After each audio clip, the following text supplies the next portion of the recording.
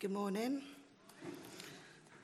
The Bible reading today is from Matthew chapter 6, verses 19 to 24, and that is page 971 in your church Bibles. I did get an email this week on how to do the church Bible reading. Some helpful hints. First one was don't waffle. I find that quite hard. Second one was read out the church Bible. Tell everyone the page. 2 out of 3, not bad. Right, chapter 6. Treasures in heaven. Do not store up for yourselves treasures on earth, where moth and rust destroy, and where thieves break in and steal. But store up for yourselves treasures in heaven, where moth and rust do not destroy, and where thieves do not break in and steal. For where your treasure is, there your heart will be also. The eye is the lamp of the body. If your eyes are good, your whole body will be full of light. But if your eyes are bad, your whole body will be full of darkness. If then the light within you is darkness, how great is that darkness? No one can serve 2 masters. Either he will hate the one and love the other, or he will be devoted to the one and despise the other. You cannot serve both God and money. Amen.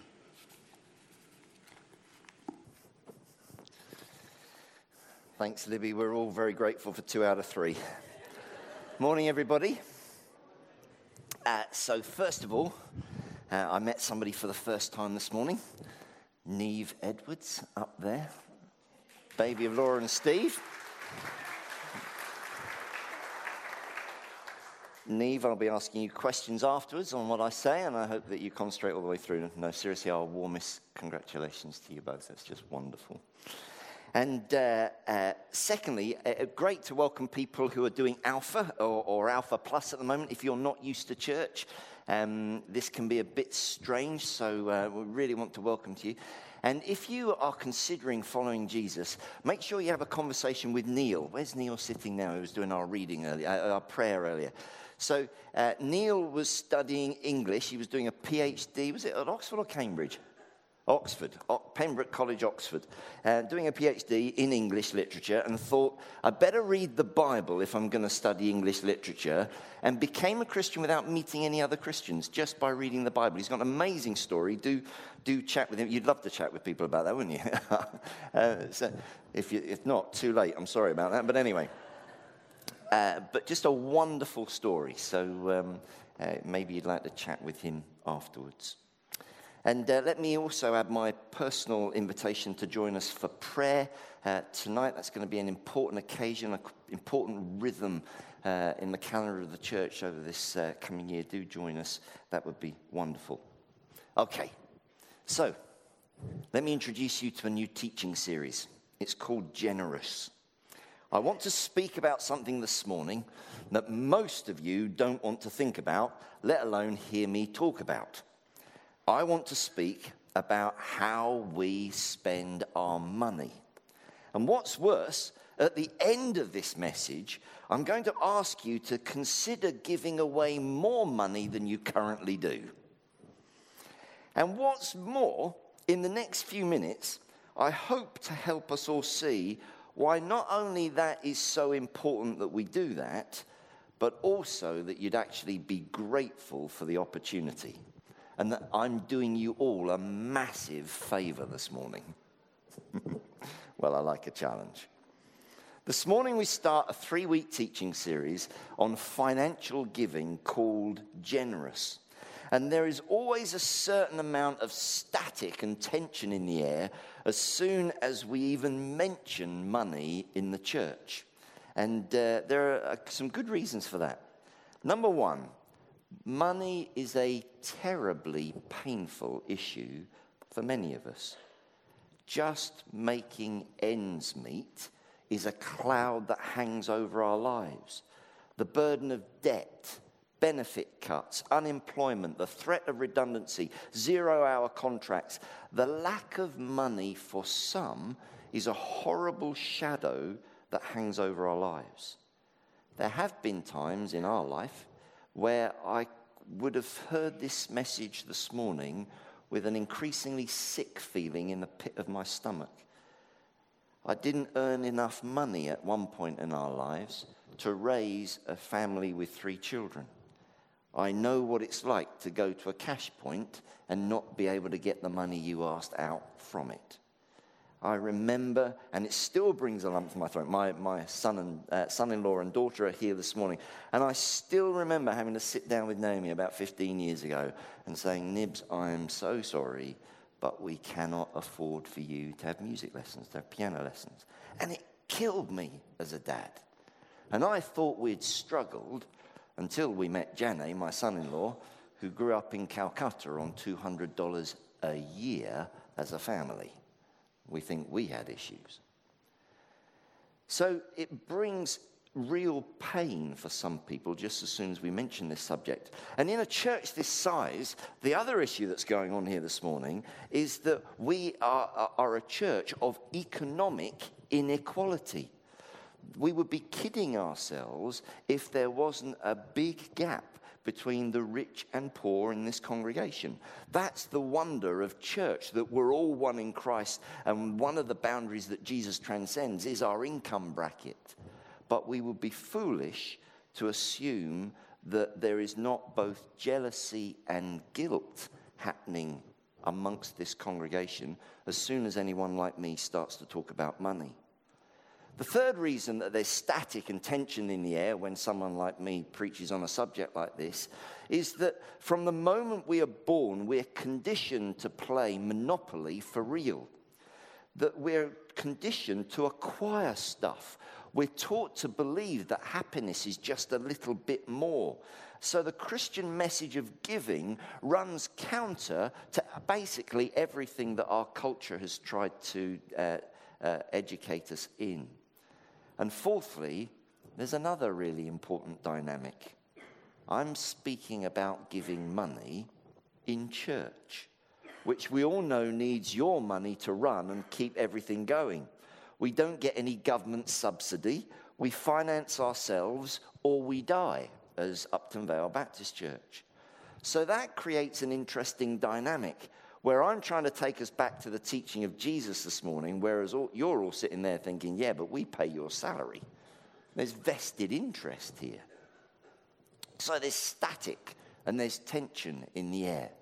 But I hope by the end of the time of looking at this passage this morning, we will see that actually we'll be grateful that we have done so. There is good news, however. And that is that if you're here from Alpha, you're here exploring Christian faith, then let me say immediately, you are completely off the hook this morning. Because the teaching that Jesus gives on giving is for people who've decided to follow him. So you can just sit back and relax. But it will also give you an insight into, if you were to follow Jesus, some of the cost that's engaged in that decision. And for those of us who are trying to follow Jesus with all of our lives, including our money, there are a whole host of further complications, aren't there? We know that the Bible has a great deal to say about money and that Jesus said you cannot serve 2 masters, that it's either him or money. But what does that look like in practice? When is it right to move house and when isn't it? When is it right to change cars and when isn't it? How do we express love to our kids without spoiling them? How much money should we save? And how much should we pay for various insurances? How much should we give away and who should we give it to? Our TVs and our inboxes are just full of requests for legitimate causes. How are we supposed to manage all that? Do we pay for a new carpet, or do we give our money to the coronavirus? And for those of us who know our Bibles, that we know that we should be suspicious of how we feel. We know that we should be suspicious of this greed-driven world that is always saying that they need their product. We know that Jesus said that wealth was deceiving, and that we know we don't want to be deceived. But how on earth do we handle money rightly in this complicated world? Do we buy something cheap that doesn't last long, or do we buy something that's expensive that does? Do we downsize to release money or upgrade to invest for the future? What does faithful stewardship look like? It's a challenge, isn't it? Hello, is anybody there? It's a bit dark on the rises this morning. It's a bit like being at the theatre, really. I see a few hands waving. Great. In the Bible, we find some amazing ancient wisdom to help us navigate through the financial complexities of living today. And in the words of Jesus, we find some profoundly challenging words that turn upside down how we should use our money. Our reading from Matthew 6 is from what's called the Sermon on the Mount, where Jesus taught a revolutionary way of viewing our lives in his new kingdom. And in the passage we heard read earlier, he gave two foundational and overarching new principles about money. He said this: "For where your treasure is, your heart will be also. And no one can serve two masters. You cannot serve both God and money." And what I want to do very simply this morning is just try and understand what those two phrases actually mean. Jesus talks about two types of treasures. He talks about one type that will not last and one type that will last forever. Treasures on earth and treasures in heaven. And Jesus said it's madness to focus on our whole lives on acquiring what we cannot keep, and much better to focus on what we can treasure in heaven, not on earth. And then he says that where your treasure is, your heart will be also.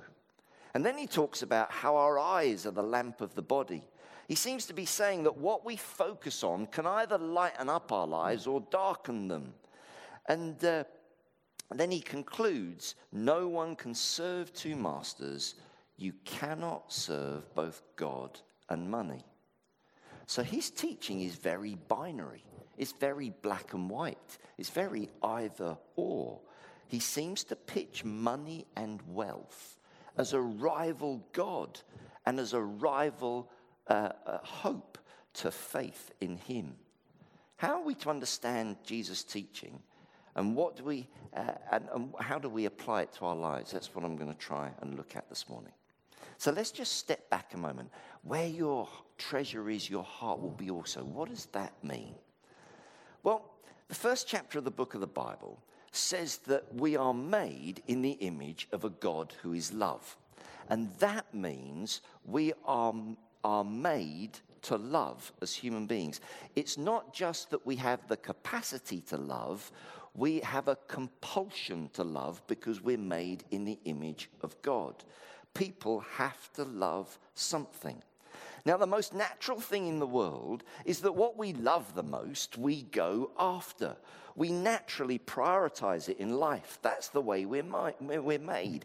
We're designed to pursue what we love. Our life is a whole journey going after what we love. Now, originally, when we were made in God's image to love God, know God, and walk with him, that worked beautifully. That made for a marvelous world because our whole life was orientated towards loving God and becoming like him and knowing him and walking with him.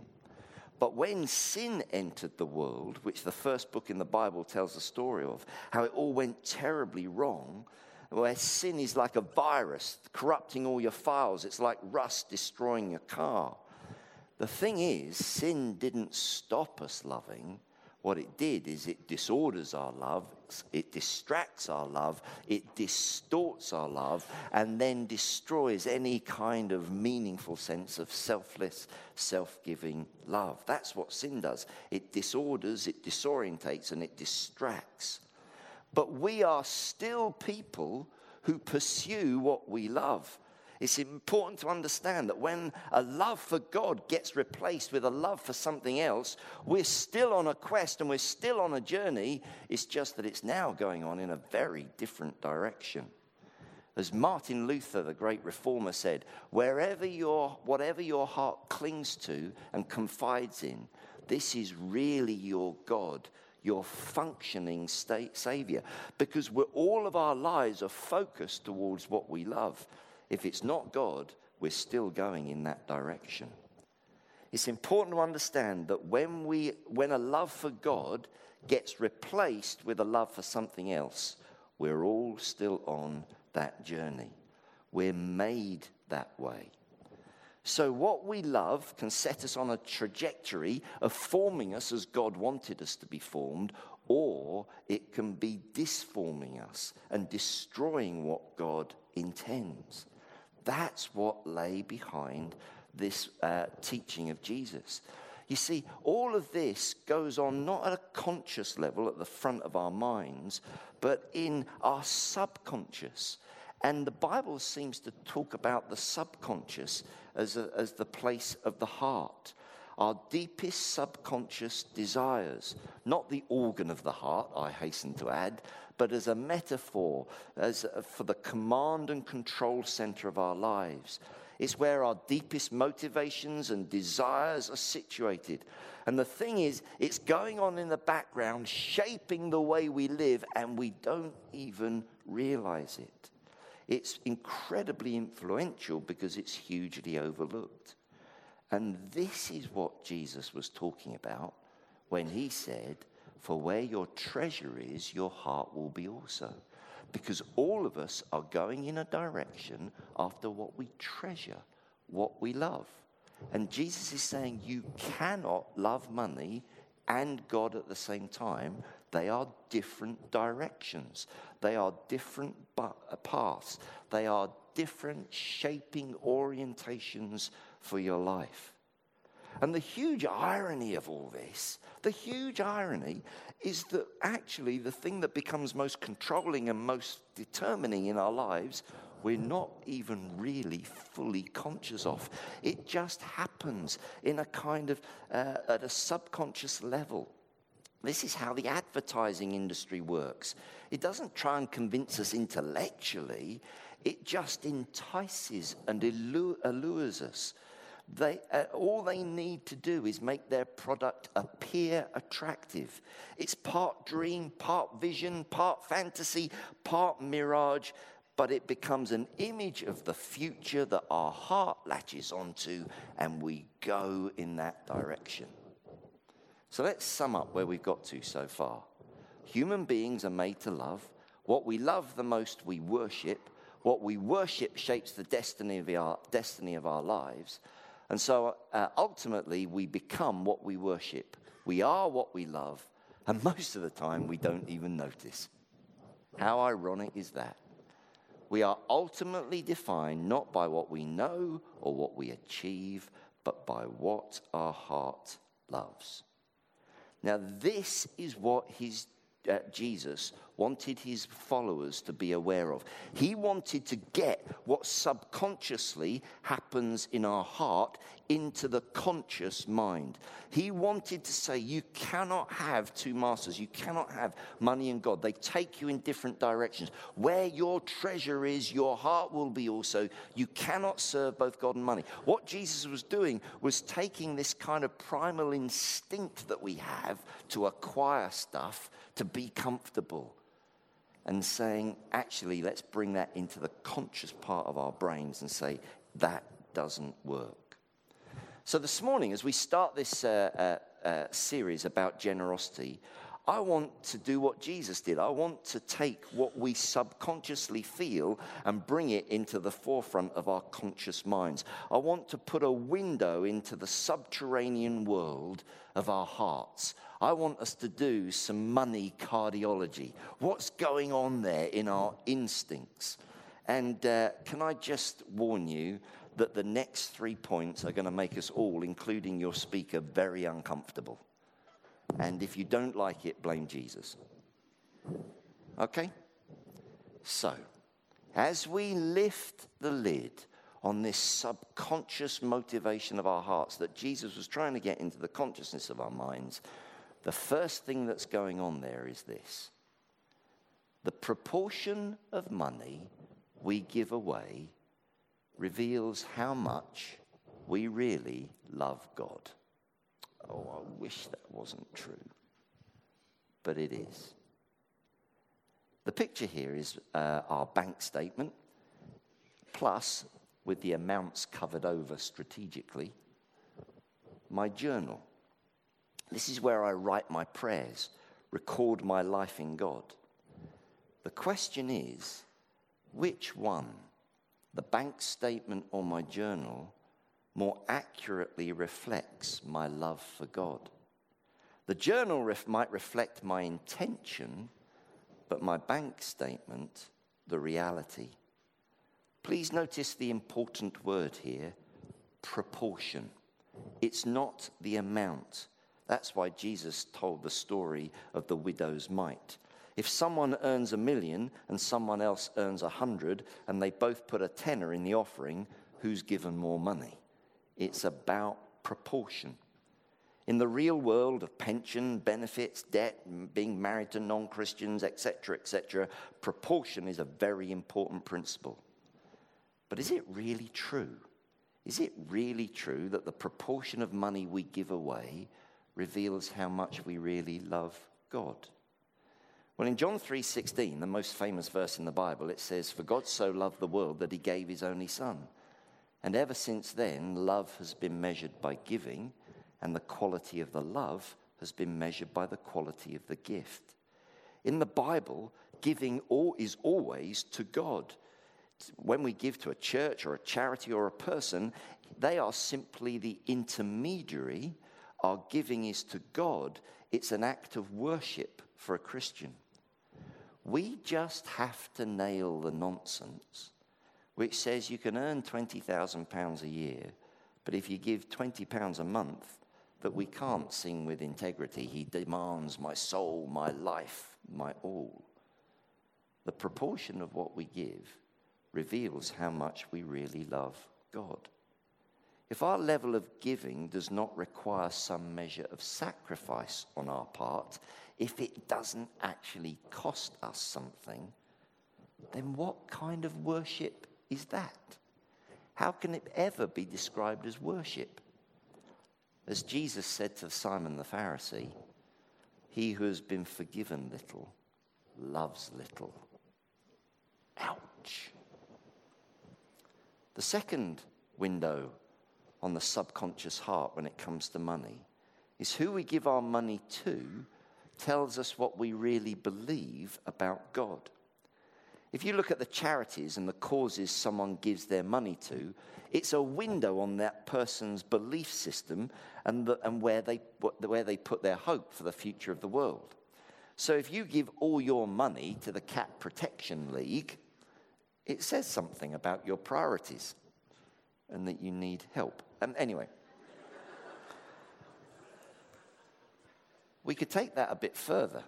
Philanthropists give incredibly generously to education. Incidentally, there is a way of giving which actually boosts your public esteem. You're known to be a benefactor. Jesus was never, ever into that. It was always giving anonymously, discreetly. But philanthropists can give, for example, huge amounts of money to education. Now, I believe that education is important, but I wouldn't give my money to education. Why? Well, it's just that when I look back on history, I don't see that the main problem for Adolf Hitler, Idi Amin, Saddam Hussein, and every other tyrant that has ever lived was a lack of education.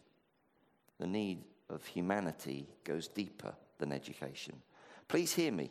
I'm not saying that giving to education is wrong. I'm just illustrating that what we give reflects our belief system in how the world is made better. If you give all your money to secular causes, it says something about where you put your trust for the world's future.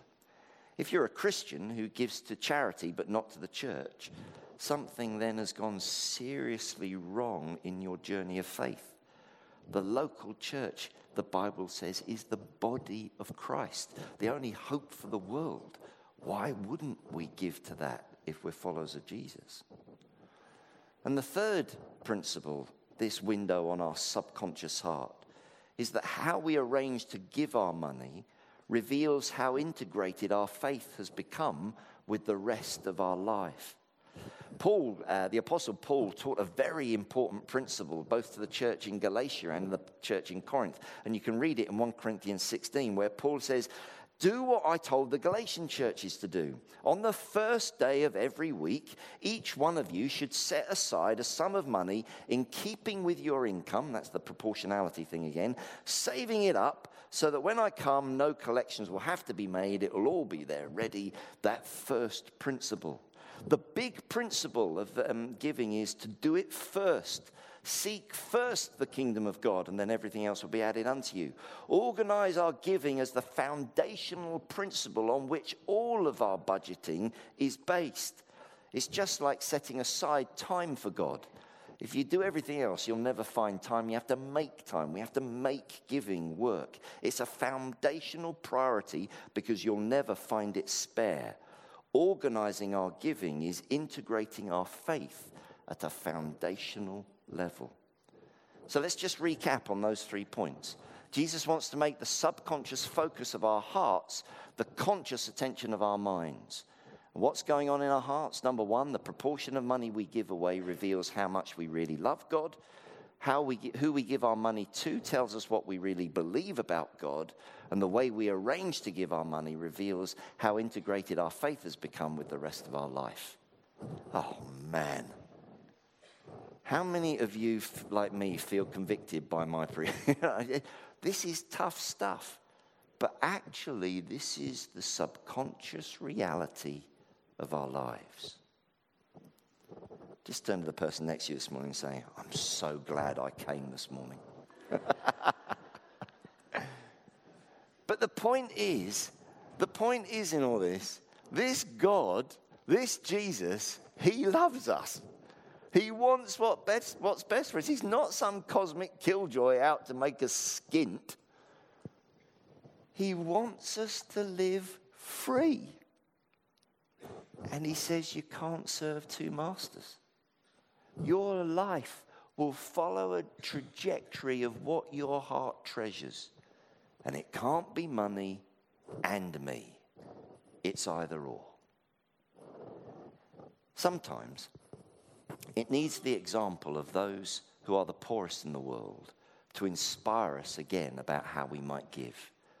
Look at this 3-minute video from India. It's astonishing. I don't know about you, but I find that really challenging and inspiring. But let's just have a health check at the moment, because I have been in churches where actually a lot of manipulation and a lot of emotional pressure is put on people to give.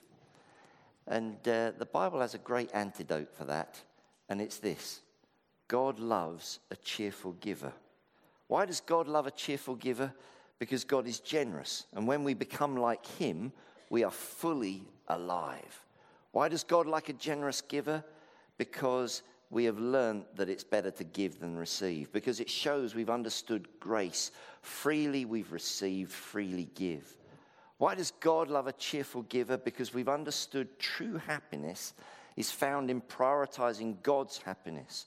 What we do with our money is a direct reflection of whether we have learned to trust God with our happiness.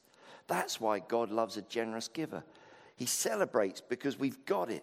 We've got grace and we trust him for life. It's about our thankfulness and our joy in living a life in Jesus. Why does Jesus love a cheerful giver? Because it means that we've understood that where our treasure is, our heart will be also. And no one can serve two masters. You cannot serve both God and money. It means that we've got that. So here's the out. If you're not a cheerful giver, please ignore everything else I'm about to say. Because it's much, much more important that you get connected with Jesus and know his grace. I don't want anybody going home from here saying, oh, it was the church banging on about money again. It's just a reflection of the pain in our hearts, actually. Actually, some of the most worshipful thing that some of us can do this morning is if you're in a position where I was 15 years ago or so, where I'd have felt sick listening to a sermon like this, all I can plead with you to say is that God loves you. He's for you. We're for you. Please talk to someone about that so that we can help you with your financial struggles so that you can live free. Please don't go away from here feeling just more guilty than you already do. That is not the life of Jesus. But for others of us, we recognize that as we think about those truths of the proportion of what we give actually reflects how much we love God, we need to do something about it. So there's one simple application today. We all need to review how much money we give away and to whom. We need to look at our bank balance and ask, does this reflect my gratitude for Jesus? His priority in my life, what I believe. As a church this year, our goal is to see our monthly income match our monthly expenditure. It's a huge target. It's £50,000 over the course of the year. But I believe that as we all prayerfully review our giving, God's work done in God's ways will not lack his resources. I passionately believe that. And it might be that we can only do the handful of rice principle. We might look at our standing order and we might only be able to increase it by a few pounds a month. But the principle is that as we all do that, the kingdom of multiplication comes into effect. So we've made it easy for us to review our giving. If you go on the Upton Vale website and you click onto the header at the top of this new series, Generous, it will take you to a giving page on our website. And on that giving page there, you've got all the instructions. You can download a standing order form. You can see our bank details there. It clearly explains how we can give. And what we need to do is that handful of rice principle. Not just one or two of us, not a dozen of us, but all of us who see Upton Vale as our church to prayerfully review that. As I said, for some of us, that might mean our step of discipleship is to decrease our giving and talk to somebody about our financial challenges. That's great. But as we all do this together, then God will multiply our giving. Generous. This hasn't been the easiest sermon to preach, and it's certainly not the easiest sermon to hear. But where we have to finish with is the reminding ourselves that Jesus loves us. He wants us to live free. He wants to bring to the consciousness of our minds the subconscious beliefs that lurk in our hearts. And he wants to make Jesus Christ Lord of it all. Let's join him in that journey and learn to be generous. Let's pray.